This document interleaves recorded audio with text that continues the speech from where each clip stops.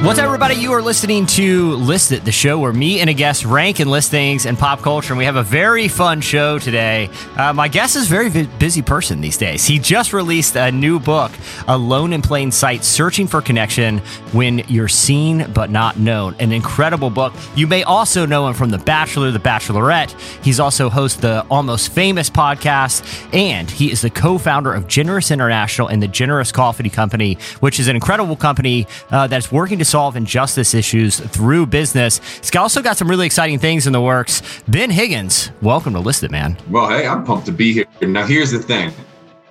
I am going to do my best to be the best lister that you've ever had. But that's a high bar. I have a job. It's a high bar. But I have a job literally with the Almost Famous podcast, which is a pop culture podcast. And my job is to know as little as possible about pop culture so my co-host can teach me. So if I make a fool of myself today, I apologize. We'll still have fun. Okay, so if that happens, I think we have to blame your co-host. It's not your fault. You're the one. You're supposed to be the sponge absorbing it. You know, that's Ashley's fault. I'm the student. She's the teacher. Yep, that's right. Good point. Well, dude, I'm really excited to talk to you a bit because you've had such a fascinating story and you continue to do some really incredible stuff. Obviously, a lot of people would know you from The Bachelor and The Bachelorette, but dude, your new book, man, before we jump to our list, because we're going to be talking about kind of a ranking of rom-com sort of coming of age movies, because the cool thing about your book, man, is I feel like your life up to this point, if basically the script for your life up to this point came out, it wouldn't be that out of place as like a movie script, because you've had this crazy experience with fame, but you've also, you're a person of conviction, and Alone in Plain Sight talks a lot about sort of that tension that exists as someone who has real depth and, is a person of faith and wants to use their platform and use their life to do awesome things, but also kind of being involved in the world of reality TV and kind of fame and having people that you don't know feel this personal connection with you. You talk a lot about that in the book. Tell me a little bit about what inspired you to write Alone in Plain Sight. Yeah, definitely. Well, before I begin here, I do want to apologize to you and everybody else. I didn't expect my bathroom to be getting remodeled today. This was not in the works, but when the contractors come, especially during this time in life, you have to say yes. And so if you hear some buzzing behind me, or if I suddenly go on mute, I'm going to make the most of this. But I do want to give that hint. I'm not. There's nothing weird going on here. It's just how I'm getting done. To start, one of the cool things, and you said it, and one of the reasons why I wrote Alone in Plain Sight. And so I'm going to tell you something I've never said, and I'll probably get crushed for this. But when I started Alone in Plain Sight, my whole idea behind the book was I wanted to try to communicate to people that their stories mattered so much they could be written about in the Bible. What I mean by that is that I believe personally that we are all children of God and that all of our stories matter. And so I just thought that for the last 2,000 years, we've continued to diminish each one of our own individual stories. So I want to look at somebody and say, you understand how incredible you are? Like you want to understand like that that you matter. You understand that your story could be learned from, read from, taught. Like your ups and downs in life are something that generations could read and gain wisdom from. Like, do you understand that you have that ability? That like the people that we read about in the Bible were humans too. They're not like superheroes. They're uniquely gifted in the same way we are. And so when you say that my story could be a movie, I would say, yes, it could. And so could yours. And so could the person listening, because all of our stories has the drama, right? The successes, the joys, the sorrows, the struggles, the pains, the moments of awe and difficulty, the moments of confusion and doubt. And that's what's been exciting for me, I guess, over the last 5 years is I've finally had a little bit of the confidence and much more of the reassurance to understand that my story does matter, and I can use it for good. But I would say that same thing. I would say, well, if I realized it, knowing where I came from and how I felt about myself, that every single person out there listening could have the same realization. And then what happens when you do? You know, my story is just weird. Like it's not that cool. I went on a reality television show, a dating show. I had no tangible skill sets to do that. Like I didn't work for that. Yeah. I got chosen to go and date a bunch of people and get famous for it. Like, not mad about it. Been really great for me. I get to talk to you because of it. But you know, it's not something that I necessarily like would say is the coolest thing ever, or has maybe any different than anybody else out there listening, other than the fact that I got super lucky and got handed a platform that I never thought I would. Yeah. Hey, by the way, can you hear that? A little bit, but it's not that bad. No, it's not too bad. I think listeners, if you hear it, there's just some tile work going on in the background. Look, this is the story of podcasting during a pandemic. Okay, listeners, you just got to deal with it if you want the content. I mean, we're people too. We got homes we got to have tended to. Well, dude, and that's what's so cool about the book, and honestly, why I wanted to talk about this topic with you today. Obviously, we're kind of taking a pop culture bent, but I think the movies that we're going to be discussing today in our selections are really, obviously, a lot of them are kind of funny, and I think there are, some insights we can draw. But the ones that, we've kind of identified, I really do feel like show the power in individual stories that from the outside may not seem like this kind of sensational grand narrative, but it's real people's lives working through, whether it's expectations from culture, whether it's expectations from their families, whether it's just sort of, everyone has this kind of vision for their life when they're like a kid growing up. But most of the people, when they grow up, their life ends up looking a lot different than, it would be hard. Like, it's one thing to have like a path like yours, which would be very hard to speculate. I'm sure when you're, a kid, having the path that you did probably wasn't even in kind of a frame of reference. But I feel like a lot of people's lives go like that, whether it involves, TV or not. And that's why I felt like some of these movies were really interesting. Ben, what is sort of your relationship with the genre of kind of these, I feel like in like the Matthew McConaughey era of Hollywood, when he was like doing his first, kind of rise, these were like really corny movies, sort of the rom-com genre, ones that you would like tolerate on a date if you had to. You could go see How to Lose a Guy in 10 Days or something. But when Judd Apatow came along and he started putting out, movies with that crew, I want to start with Knocked Up, which is, number 5 on my list. I feel like the genre kind of took a little bit more thoughtful bent because you saw movies out of that era. This Is 40, The 40-Year-Old Virgin, Forgetting Sarah Marshall, Trainwreck, these films that really have kind of a moral, emotional center that was beyond, hey, here's a quirky girl and a cool guy. I wonder if they're going to get together. What's your relationship with that genre of movies, particularly kind of starting at Knocked Up? Yeah, my relationship with them from an emotional side is I guess one that I really enjoyed. I'm an only child, so I spent a lot of time watching movies to try to stay relevant and cool. So I had friends that I could relate with around me. Now, here's the cool thing about those movies. It brought people together, not like date settings, right? You're in high school and you want to hold hands and cuddle on a couch. You turn on a rom-com and maybe she's super happy and impressed that you did that for her. But these movies are ones that we all got together to watch. Yeah. Like, this was an event. This was an experience. This was one that we not only laughed from them and quoted lines from them, but those movies for the first time were ones that both in high school, both the guys and the girls would all get together in groups just to watch them and laugh together. I think before, they were saved for those individual moments. So yes, that's my relationship. I watched a lot of those. You say it's weird. Forgetting Sarah Marshall is a movie I watch still to this day when I'm feeling down and out, or after I've watched something creepy, turn on Forgetting Sarah Marshall and I'm good to go. What is it about Forgetting Sarah Marshall that is so because I feel like that's one of the most underrated movies from that era. Yeah. It's been often kind of overshadowed by some of those kind of Seth Rogen, because Forgetting Sarah Marshall, people forget how quirky and weird that movie is. I mean, it ends with with the Muppets doing like a Dracula musical. What is it about Forgetting Sarah Marshall that you keep coming back to? Ooh, I think it's the relatability. Yeah, I think it's the relatability and the humor in the sorrow. Like, how many times? Okay, so here's a good example. Yeah. I I dated a girl, was engaged to a girl from national television. It was a real relationship for me. Yeah. Very serious. We break up, right? She kind of ends things. Things are going a different direction. It was the right decision. I totally get it, but there was pain there, right? It was still pain. Yeah. 4 days later, have no clue. We haven't talked, right? 4 days, you kind of do the breakup. You're like, I'm not talking to her. Done with this. I'm walking on the streets of New York with my best friend. Guess who's across the street from me? My ex.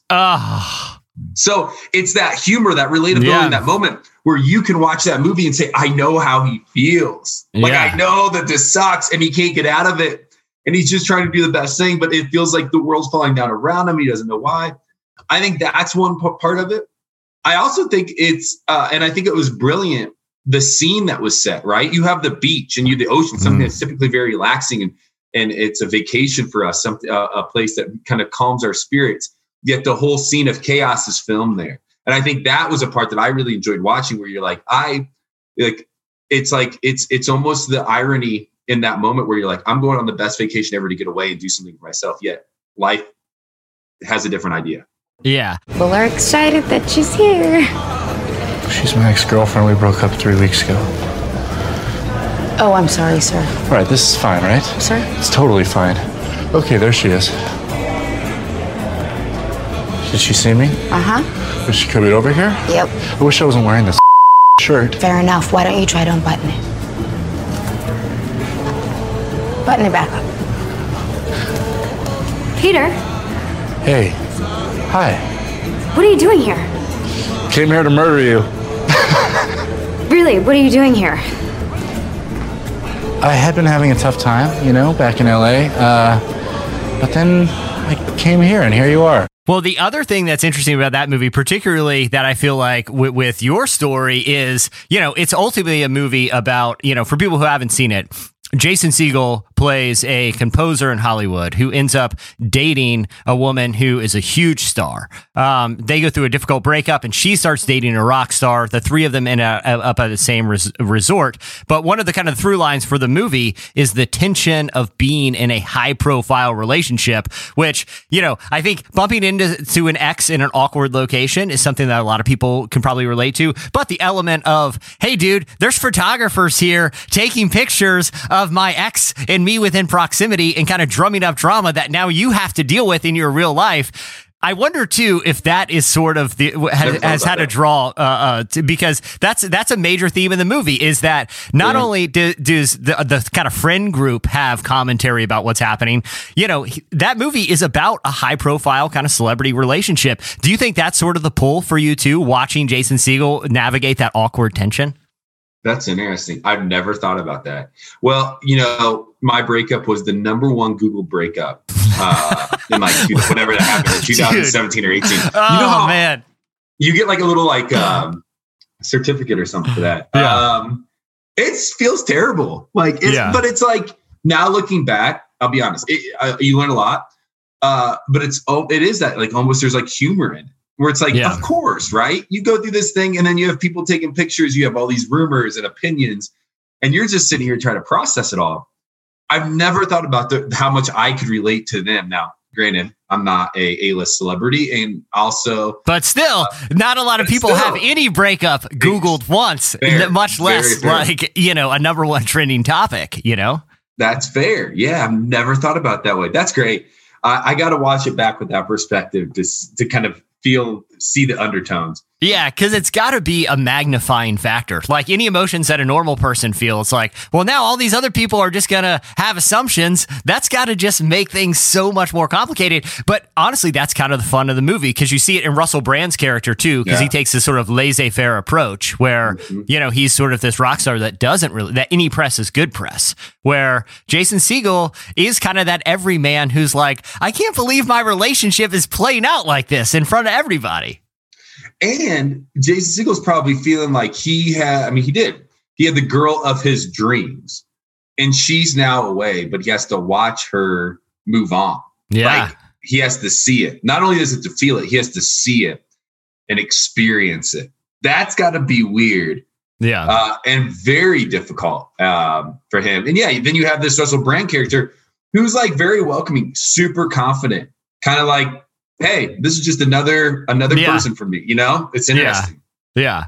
Well, cool. So Knocked Up and Forgetting Sarah Marshall, the Judd Apatow movies, we got number 5. All right, number 4, I want to talk about a genre of rom-com that has sort of made a comeback recently, and that's sort of like the night out genre, where we have recently Game Night. I don't know if you saw Game Night with Jason Bateman, Kyle Chandler, Rachel McAdams. But before that, we had Date Night with Tina Fey, Steve Carell. I think Four Christmases kind of falls into this genre with Vince Vaughn and Reese Witherspoon, where they kind of have a long, prolonged date day. But then there's movies like Couples Retreat that really play on this. So how was your night? My husband found himself in a very traumatic shark situation. Here we go. As we were planning to go to the waterfall and have a romantic evening, because, as you know, we don't do that very often because of the kids and work. But somehow this crazy, traumatic shark experience was enough to make him neglect his wife. Ronnie, nice to meet you. Well said. David, how did that make you feel? I know my truth. Excuse me? I know my truth. Did you say I know my truth? Oh, boy. But Game Night to me with Jason Bateman and Rachel McAdams star. Jesse Plemons plays like this psychopath neighbor who wants to participate in the Game Night. And one of the things I like about this genre of movie, but Game Night in particular, is it really finds the comedy in the mundanity of a relationship. You know, there's a lot of rom-coms about people coming together and people breaking up, right? But there aren't just a lot of movies that are midstream relationship. These couples that have been together for a while, they're trying to keep things fun, trying to keep things exciting, even when life gets crazy. So, you know, a lot of the construct for these movies is things go crazy over the course of a date.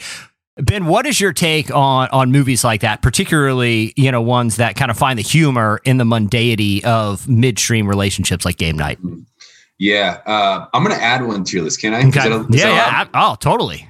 That I was actually very surprised by. Yes Day. New Jennifer Gardner movie. You know, it's the humor in the mundane. It's the humor. It's, for me, what I want in a movie is to enter into the life and relate to it. And those movies do that for me more than any others. I will say that they don't tickle my funny bone typically, personally, as much as an Apatow movie. I want to be stretched. I want to feel weird. Like, you know, I live in a pretty, like, most of the time I try to push out of it, but like being a Christian, like I live in a pretty conservative world most of the time, right? The people I surround myself with, people typically aren't pushing the limits when it comes to humor as much as I would probably prefer.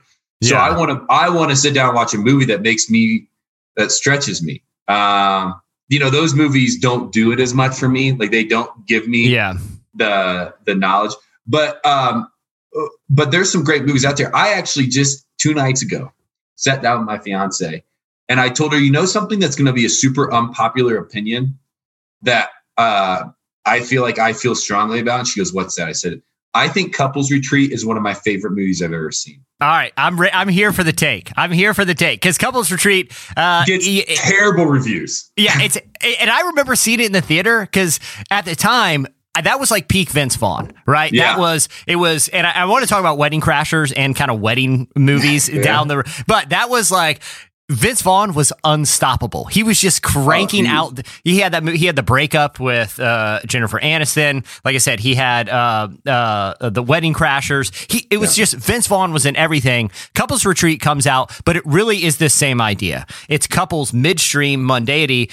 I want to hear your thoughts on the movie, but also there has to be some relatable thread in this for you because you go from a scenario where, you know, it couldn't be any more high profile and exciting to, you know, kind of thrust back into the reality of life in a very dramatic way, you know, going from kind of TV to not on TV to TV, you know, these kind of cycles. What is it about kind of seeing a couple that is just a way trying to deal with this mundane stuff, not the sensational stuff, but the mundane that you kind of found that is really appealing in Couples Retreat? I mean, I think I'm going to sound like a broken record here, but you watch those movies and there's humor in the moments that we can all relate with. Like it's almost like it is like reading a really good book. I think that's probably one of the worst examples ever given, but let's hear me out here. You know, when you read a book that hits home, usually my take is you're putting words to things that I felt, that I've thought, but I couldn't express. I couldn't communicate. Like that happens when you read a good book. Yeah. The same thing happens with a movie like Couples Retreat, where they're putting words and storylines to things that we've all experienced in relationships that maybe we couldn't highlight or pinpoint, or that we didn't find humor in, right? Yeah. I think it's one of the most beautiful things when you watch a movie like that was as a couple, is all of a sudden your arguments start feeling less heavy and they start becoming more hilarious, right? Like, and I think that's so healthy for a couple when all of a sudden you can look at each other and laugh and be like, we're so stupid. Like, what are we doing? Like, do we really want to argue about this? Or like, it's like, it's just those things for me really bring it out. Now with Couples Retreat, I thought it did a great job at that. Yes, there's some wall moments. Yes, there's some slow moments. I understand that. But the thread throughout is one that we can all enter into if we're in relationship with somebody. If we're in a partnership with somebody, we can enter into that storyline and go, no, I could see myself there. In fact, I've already been there. And this to me just rings and hits home. Yeah, that's such a good point because I've been, I got Peacock, like the, stream. Yeah. Now we all have, 50 streaming apps that we forget we have. And, but I really wanted to continue watching The Office when it left Netflix. So I got Peacock and I started, and don't judge me on this, but I started like rewatching late at night when I can't sleep, like episodes of King of Queens, which is like a so cornies, good. But dude, it's Kevin that same James. Idea. Yeah. It's that same idea where the mundane, like, arguments as a couple, if you look at it in a vacuum with a laugh track, it is pretty funny that there's a couple arguing over who put the scissors in the wrong kitchen drawer. This isn't an argument that needs to be an indictment on a relationship. It can just be, hey, isn't it funny that people that really love each other can still get in an argument about something dumb? Like that's what that taps into, which I think is like kind of a comforting thing, but also helps keep things in perspective to a degree. 100%. You're right. King of Queens is just like, I mean, so good. That time period, they've tried it since then. Netflix has tried it a couple of times, and shows like that they do, and it's comforting in a way, right? Like, especially in a world where chaos is ensuing around us at all times. Like everything's changing so fast. We can all say it, right? Or we can all say, "Oh, we're so busy. Everybody's so busy." But those shows allow us to relate and find comfort and humor in the excuses and and the things that we're doing in our everyday life. And again, as I kind of said, with like some more like push the limits humor, like I want to be stretched and I want to be convicted when I watch these things to be like, man, I'm being ridiculous. Like, exactly. That's fun for me.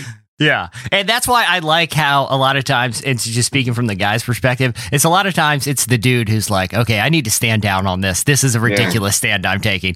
Kevin James is a great surrogate for just like male incompetence in a really great disarming way. All right. So we have sort of the Apatow sort of elevated, kind of raunchy, but there's also a moral center to a lot of those films. Then we have sort of the finding humor in the mundane with the couples retreats and the game nights and the date nights.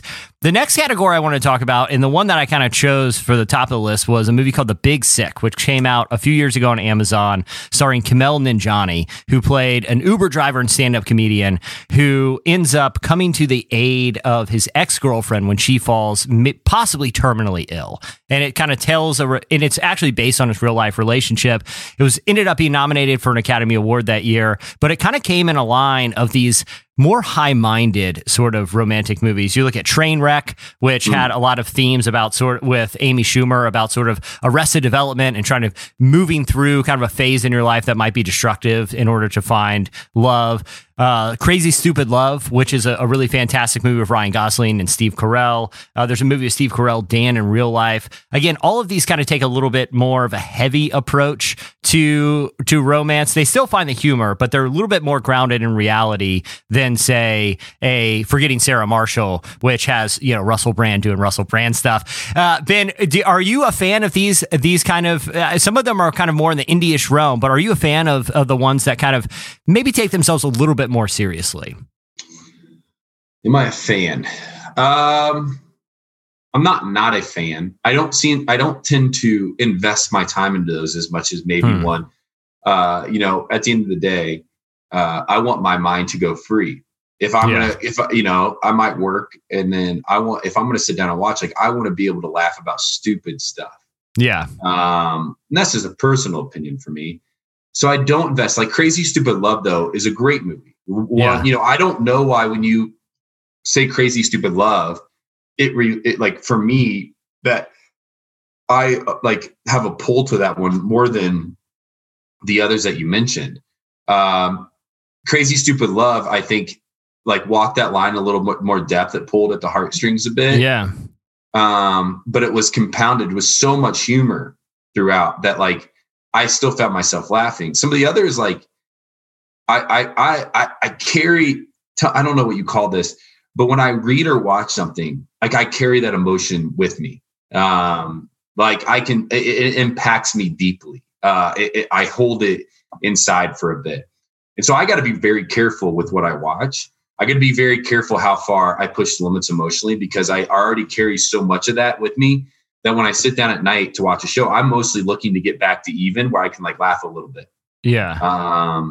So I'm not as much of a fan, I guess, but I still admire the work. I don't invest myself into it as much. Yeah, well, it's interesting you say that, because I kind of have the same reaction to those films where I like watching them the first time and really, if I'm in the right mindset. But a movie like Crazy Stupid Love, in addition to being really funny and kind of having this interesting dynamic with, like, suave Ryan Gosling and, this kind of doofusy version of Steve Carell, it's also dealing with issues like infidelity, with, kind of generate the complexities of, different romantic philosophies across generations.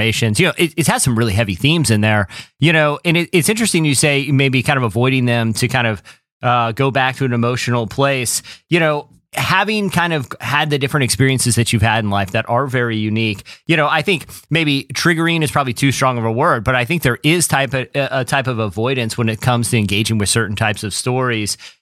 From interacting with a lot of people kind of in the space of telling their stories, and obviously kind of your book being so much about the value of people's stories. How much caution do you think people should have when allowing themselves to go to emotional places, even if it's through the lens of pop culture and storytelling, that might set them backwards instead of going forward, as someone who's kind of thought a lot about the power of stories? Yeah, I actually saw a list the other day where The Truman Show was put on a list of comedies. And I was like, I can't see that. The Truman Show messed me. I went to counseling because of The Truman Show. Really? Well, it was this after? Pre. And really? then I kind of then I did something stupid and went on a reality television show. I was going to say, that seems like I could see needing counseling for that movie after going to The Bachelor, but what? I like to punish myself. Yeah. What was, that's maybe some sort of like therapy, like immersion therapy, where you just immerse yourself into what was it about the movie the first time you saw it that, caused you to have such a strong reaction? Well, the book, my book, Alone in Plain Sight, the theme of that book is that we all have pains and we all have struggles and we're not alone. But for most of my life, since I was a little kid, like little tiny kid, one of my first memories is that I felt like the outsider looking in, or I felt different, unknown. I felt like everybody else was in on the joke that I wasn't in on, like that I couldn't figure out. And so I watch a Truman Show. I'm like, this is exactly how I'm feeling. I'm feeling like everybody else has something that I don't. And I think that's where it got me is this whole thing a big joke? Like at some point, not to get super heavy, but I've always struggled with death, not from a perspective of like, hey, I don't want to die. I don't necessarily say I want to die. I don't, but yeah. But like, is that going to happen? And I'm going to wake up one day and it's all going to be a hilarious joke that was played on me. That's how I felt. Like that's been you could say it's an unfair insecurity, but it's been one that I have. So, say what you will about it. And so I watched the Truman Show and it reinforces some of the deep emotional like things that I feel. And then I have a narrative to start playing off of and that I can live within. And that gets really dangerous for me. And so for me personally, I think it's an individual choice. I have friends that are unaffected by horror films, by any movie or book that they read. For me, that's just not the case. Like I am deeply affected and I know that. So I have to be very careful. So I don't, I can't say but I also like to be stretched. Like I said, I like to be convicted. I like to feel uncomfortable during those moments. That's healthy for me. I don't want to live in a life of comfort and in a box, but I have to also be wise in what I choose to watch or invest into, because for me personally, I feel it and I think about it and I dream about it and it's on my mind the next day, which is why a really lighthearted comedy is easier for me to watch. I just know it's going to put me in a better spot, especially for my job tomorrow. Like if I got in here with you and I was like, what if I just poured out all of my insecurities?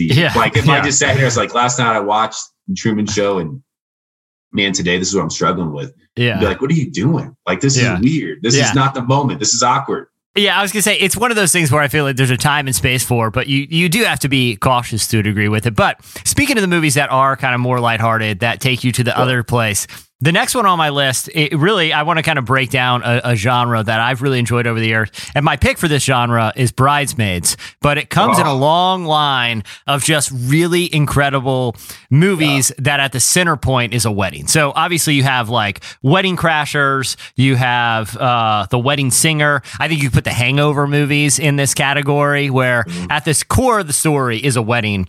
And even though movies like Bridesmaids is about a relationship, it's really about the adjacent relationships. It's about friends. It's same thing with Wedding Crashers. That's a buddy movie about romance. It's the Hangover movies is about buddies sticking together under kind of this, it's sort of unspoken and they play it for laughs, but sort of this unspoken heaviness that, look, relationships change the dynamics with everyone in your life. And that's the kind of the core theme of Bridesmaids is these two best friends. One of them's getting married, one of them's not. And they're both expressing their fears about what that will do to their friendship in different, very hilarious ways. Here's a friend standing directly in front of you trying to talk to you, and you choose to talk about the fact that you don't have any friends. You know what I mean? No, I don't think you want any help. I think you want to have a little pity party. No. Yeah, I think Annie wants a little pity party. Is that what you want? Ow! You're an asshole, Annie. Oh my God, what are you doing? You're an asshole. I'm Life, huh? Life bothering you? Yes, I'm Life, Annie. Annie. I'm Life, Annie. Oh, what are you doing? You better fight back, Are you, Megan? You better learn to fight because Life will. Yeah? Life is gonna. I'm Life, and I'm gonna bite you in the.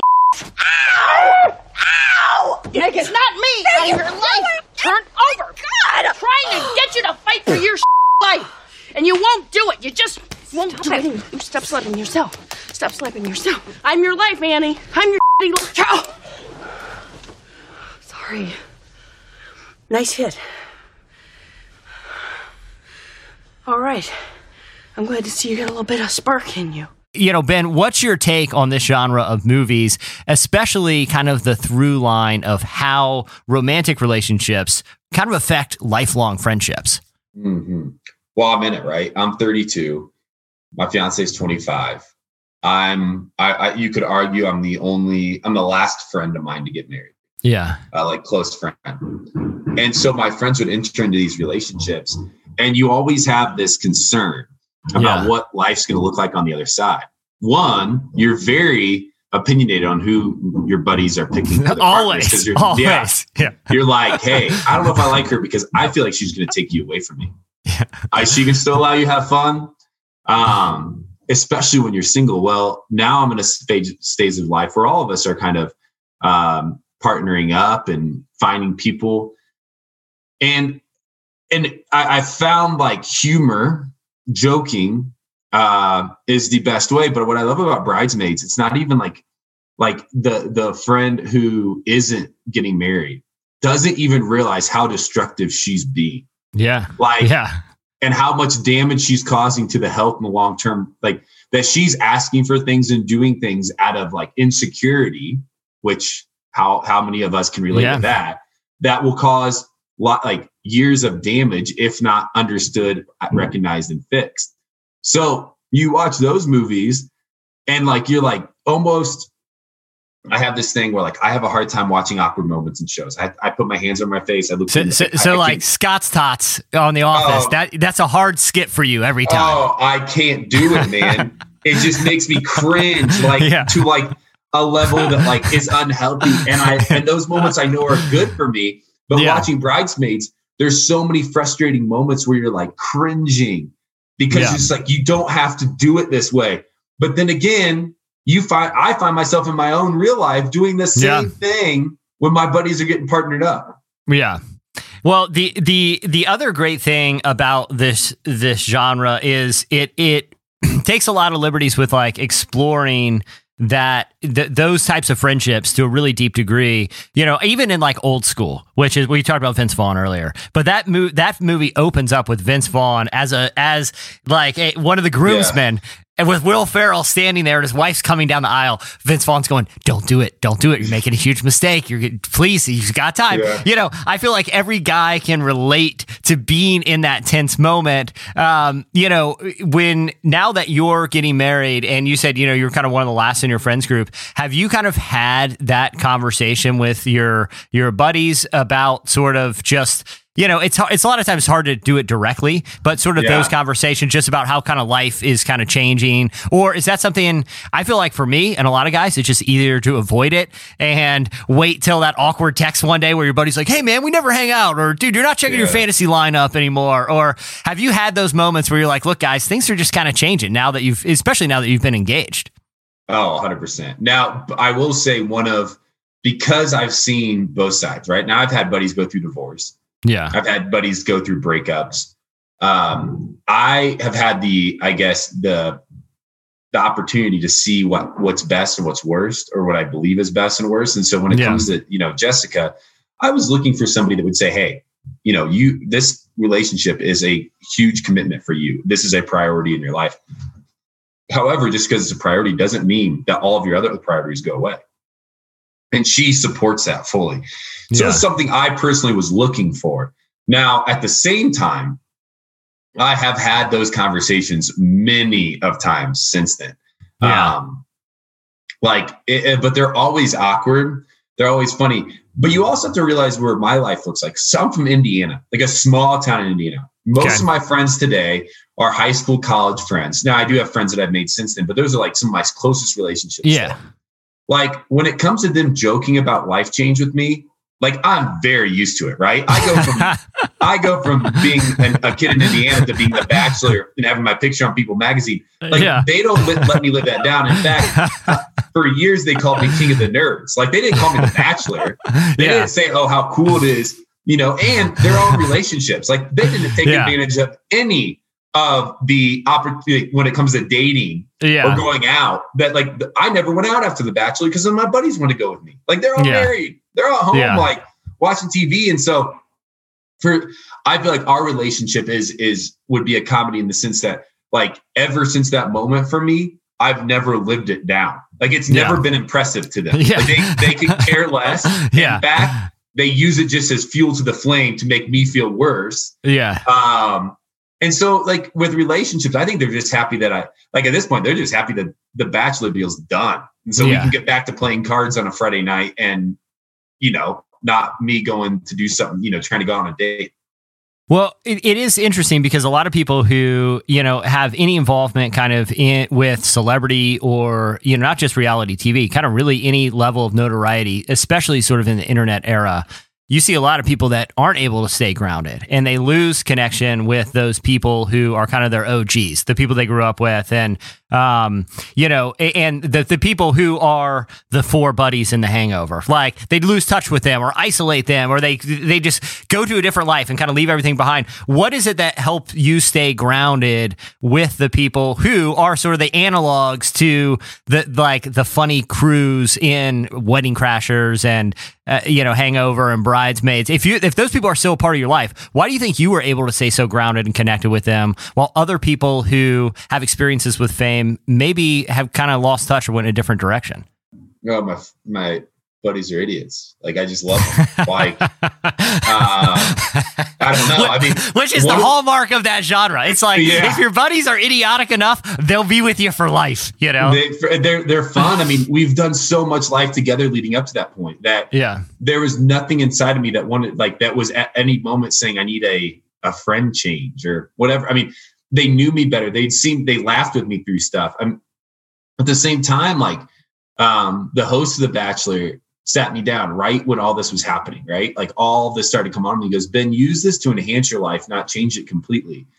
And like, when I think about enhancing my life, I thought, hey, I want to find a career that I really am passionate about, that I love. But I also was like, there was nothing inside me. It's like, I need new friends. I need cooler friends. I need friends that are a little more popular, a little more famous. Like, I don't know what that does for me long term. Yeah. Like, I don't know. Like, my friendships, I see friendships through the lens of helping me go push forward, keeping me at the best I can, like the best they can, to be a better man tomorrow than I was today. And also just friends that are willing to make some memories with me. My friends did that. And so I had no desire to go outside of that. And I have a great family, and they kept me grounded. I think over and over again, maybe this is the truth to it all. I think over and over again, as maybe frustrated as I get at times, like the jokes that they would play on me or the comments they would make to me, even if they hit deep, they were always true. So like they continue to prove to me that they had my best interest in mind. Like, if I would have gone out and tried to be famous from a reality television show and seek that fame, like, I don't know what that spits me out like today, but for them, as they joked more about me, kept me more convicted, telling me I'm not that cool, I realized that they're right. And it kept me in a space that said, hey, it did. It just helped me become a better man. And so I guess I wanted friendships like them, and I didn't see any desire to change that. Now my friendships have expanded, and now I have friends that are producers, and I have friends that are actors, right? In fact, I just had my bachelor party, and all friends from high school, college, my career, like out here, and then from the bachelor world, we're all together in one. I looked around, I was like, there's a common theme. These dudes just never took me too serious. Yeah. And I love that. So yeah, I got lucky, I guess, maybe with good friendships. I can't take credit for that as much as like I just had good people around me. Yeah. And that's what I feel like makes some of those movies so fun to revisit, is like everybody knows what it's to be like with the dudes who are gonna bust your chops no matter what you're going through, no matter what, they're still the same, and that's for number one on my list, it's a recent one, but it's interesting. We kind of ended up here in the conversation because it really is a film about this. It's I think during the pandemic, I don't know about you, but I went through a phase where it's just like, well, it's just Netflix discovery time. I'm going to start watching everything that's out there just to, not going out for the summer. And, there was a string of movies. There was Eurovision, which was kind of a Will Ferrell comedy, a movie Lovebirds with Kumail Nanjiani. But there's one called Always Be My Name, Maybe, with Ali Wong and Randall Park. And in the movie, Ali Wong plays they play two childhood kind of love interests who were best friends as like little kids. Now they grow up. He plays his life has led him to be playing in like a cover band at, kind of small clubs in the town they grew up in. She is a world famous chef who is on like Chef's Table and hanging out with Keanu Reeves. In this movie has the greatest scene of his career where he just plays a psychotic, self-aware version of Keanu Reeves, who's very impressed with himself for being Keanu Reeves. But her life leads her to hanging out with Keanu Reeves at fancy the restaurants. His life leads him to basically doing the same things he was doing in high school. And it really kind of does explore that tension and how it affects people in romantic ways. That's a tension you've probably had to deal with your relationships. When you come out of The Bachelor, Bachelorette, and you are, objectively famous at that point, right? And, you're entering, with different relationships with people maybe that haven't experienced that kind of fame. What kind of not tension does that cause? But what are some of the kind of funnier ways? Because that's really what these movies are about, is kind of unpack, and like we were talking about earlier, kind of disarming the tension with humor. What are some ways that has kind of played out in your life, being someone that has experienced that kind of notoriety, but being with people that are just kind of regular people that kind of find the humor in it? Oh my gosh. I mean, again, I go back to the beginning where like, if I worked really hard to be a famous actor, maybe I did it, this would probably feel a little different. Or an athlete, like a professional athlete. I went on a reality television show, and there's a new Bachelor every year. Like, I get 12 months of being the Bachelor, and then I'm done. Yeah. And it's ridiculous. And people laugh at you, and they get together and watch the show together so they can laugh at you. Yeah. Your grandma watches the show and has to watch you make out with somebody, and get the close-ups of it. There's a lot of humor in the show. Like, there's the hot and heavy moments during the show that like you're sitting with your family and you're like, oh, like it's weird, man. Yeah.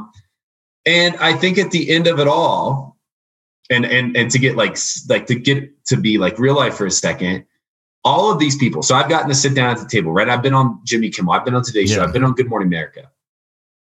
Everybody there that's a guest, ultimately, they just want to be known and they just want to be loved, even if they can't admit it to themselves. Like, even if I couldn't admit to myself, like they just want to be known, they just want to be loved. And they want people to love and know them enough so that they can laugh at them. Yeah. But when you become so famous, it becomes really hard because you're getting criticized all the time. And so like more criticism, it's hard to differentiate what's coming from a place of love and just your buddies being buddies. Yeah. And what comes from a place of like true hate and like destruction. And so you protect yourself. You surround yourself with people who are going to, in a sense, worship you, who are going to do everything for you, tell you how great you are. Because in a sense, that's kind of what you need. Like you get so much criticism that you need people around you being like, listen, you're great. And so I think the humor in that is how far out of touch you get with who we are as humans, which again, I think is the desire to be known and be loved. And so the humor in that is like, you have all these people telling you you're great.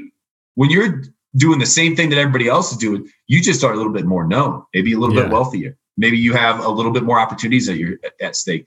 For me in my life, I think it's always been a comedy to me because, again, of where I come from, who I know I am, how I became, quote unquote, famous, and then kind of how I'm treated afterwards. Yeah. So, for me, there's nothing about it that I take a lot of pride in.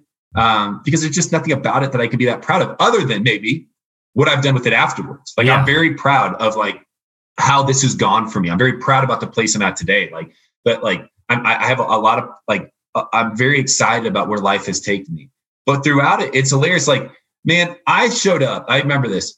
I think it was the American Music Awards. Okay. And yeah, it was. And I was so nervous about what I was going to wear, like, because there's a red carpet, there's all these celebrities. And so at one point, my buddies come over and I call up my friend who's going with me. And I was like, dude, I don't know what to wear. Like, I want to look good. I need to be cool. And he's like, no, Ben, you're not cool. This is what you're going to do, Ben. He's like, you're going to wear a V-neck t-shirt, a suit jacket, and a bolo tie. Because you own all of those things. You bought them all probably at Walmart or Kohl's, and you're going to rock it. Because that's who you are. That's who you've always been. And so we did it. And it's just like, I walked in that moment. I was like, yeah, I don't fit in here. Like, I can't wear the shiny suit and make a statement. Like, I just need to have fun with this and laugh at it as long as I can. Yeah. Well, Ben, that's so awesome, man. And dude, you are doing some incredible things with the platform that you've kind of developed. I definitely would encourage people to check out Generous Coffee. And for real quick, for people that don't know about that, give them the quick kind of elevator pitch about what you guys are doing and why it's so impactful. Yeah. So Generous Coffee, you can visit us at generouscoffee.com. My buddies and I all came up with the idea that we wouldn't profit at all off this. Like, I don't make any money on it. I won't make any money on the sale of the company or on the sale of a product. We want to create a passion project for us that sold products that tell really great stories behind them, stories that are socially responsible, environmentally responsible, and then we'll donate 100% of the profits to nonprofits. And so Generous Coffee is my full-time job. It's what I do when I'm not doing stuff like this. And we just sell the highest grade coffee online through subscriptions and through one-off purchases. And then we just donate it back to nonprofits fighting human injustice around the world. So that's been awesome. It's kept me grounded too, because, you go to these countries who are just facing tremendous amount of injustice. You can't, there's bigger things in this world than me become more famous when you see that stuff. So it keeps me grounded too. Yeah. Well, Ben, it's so awesome, man. And I definitely encourage people to check out Alone in Plain Sight. And you have another project. I won't reveal too much about what it is, but I will say people should follow you on Instagram for some big news about something else very cool that you're working on with a good mutual friend of ours that I'm very excited to check out here. I probably said too much already, but no, you haven't. You haven't at all. Hope Still Wins is an Instagram show I've done for a year now. interviewing thought leaders and people I respect about the idea of hope. And if it exists, if we can get hope back where it's gone, maybe it's been here the whole time. Yeah. And I have an incredible opportunity coming up where that's going to be expanded into a platform, and it's a dream of mine. So I get to talk about hope for a living. That's kind of cool. That's awesome, man. Well, hey, one last question before I let you go, Ben. Is the bolo tie, is it still in rotation? Does it still make an appearance now and then? Yeah, don't joke yourself. Yeah, of course. Date night. When I'm trying movie to look night. good. Movie night, man. You got to get the bolo with a little turquoise stone. You know, that's Yes. That's Let's bring it back. Hey, man, that Southwest drip, man. You know, that's right. oil man drip right there. That's right, buddy. Yeah, it makes you look a little cooler than you are. That's right. Well, Ben, dude, this was a blast, man. Congrats on the book. Congrats on all the projects, man. This was a lot of fun. Thanks for breaking down some movies with me. Hey, I appreciate it. Thank you so much.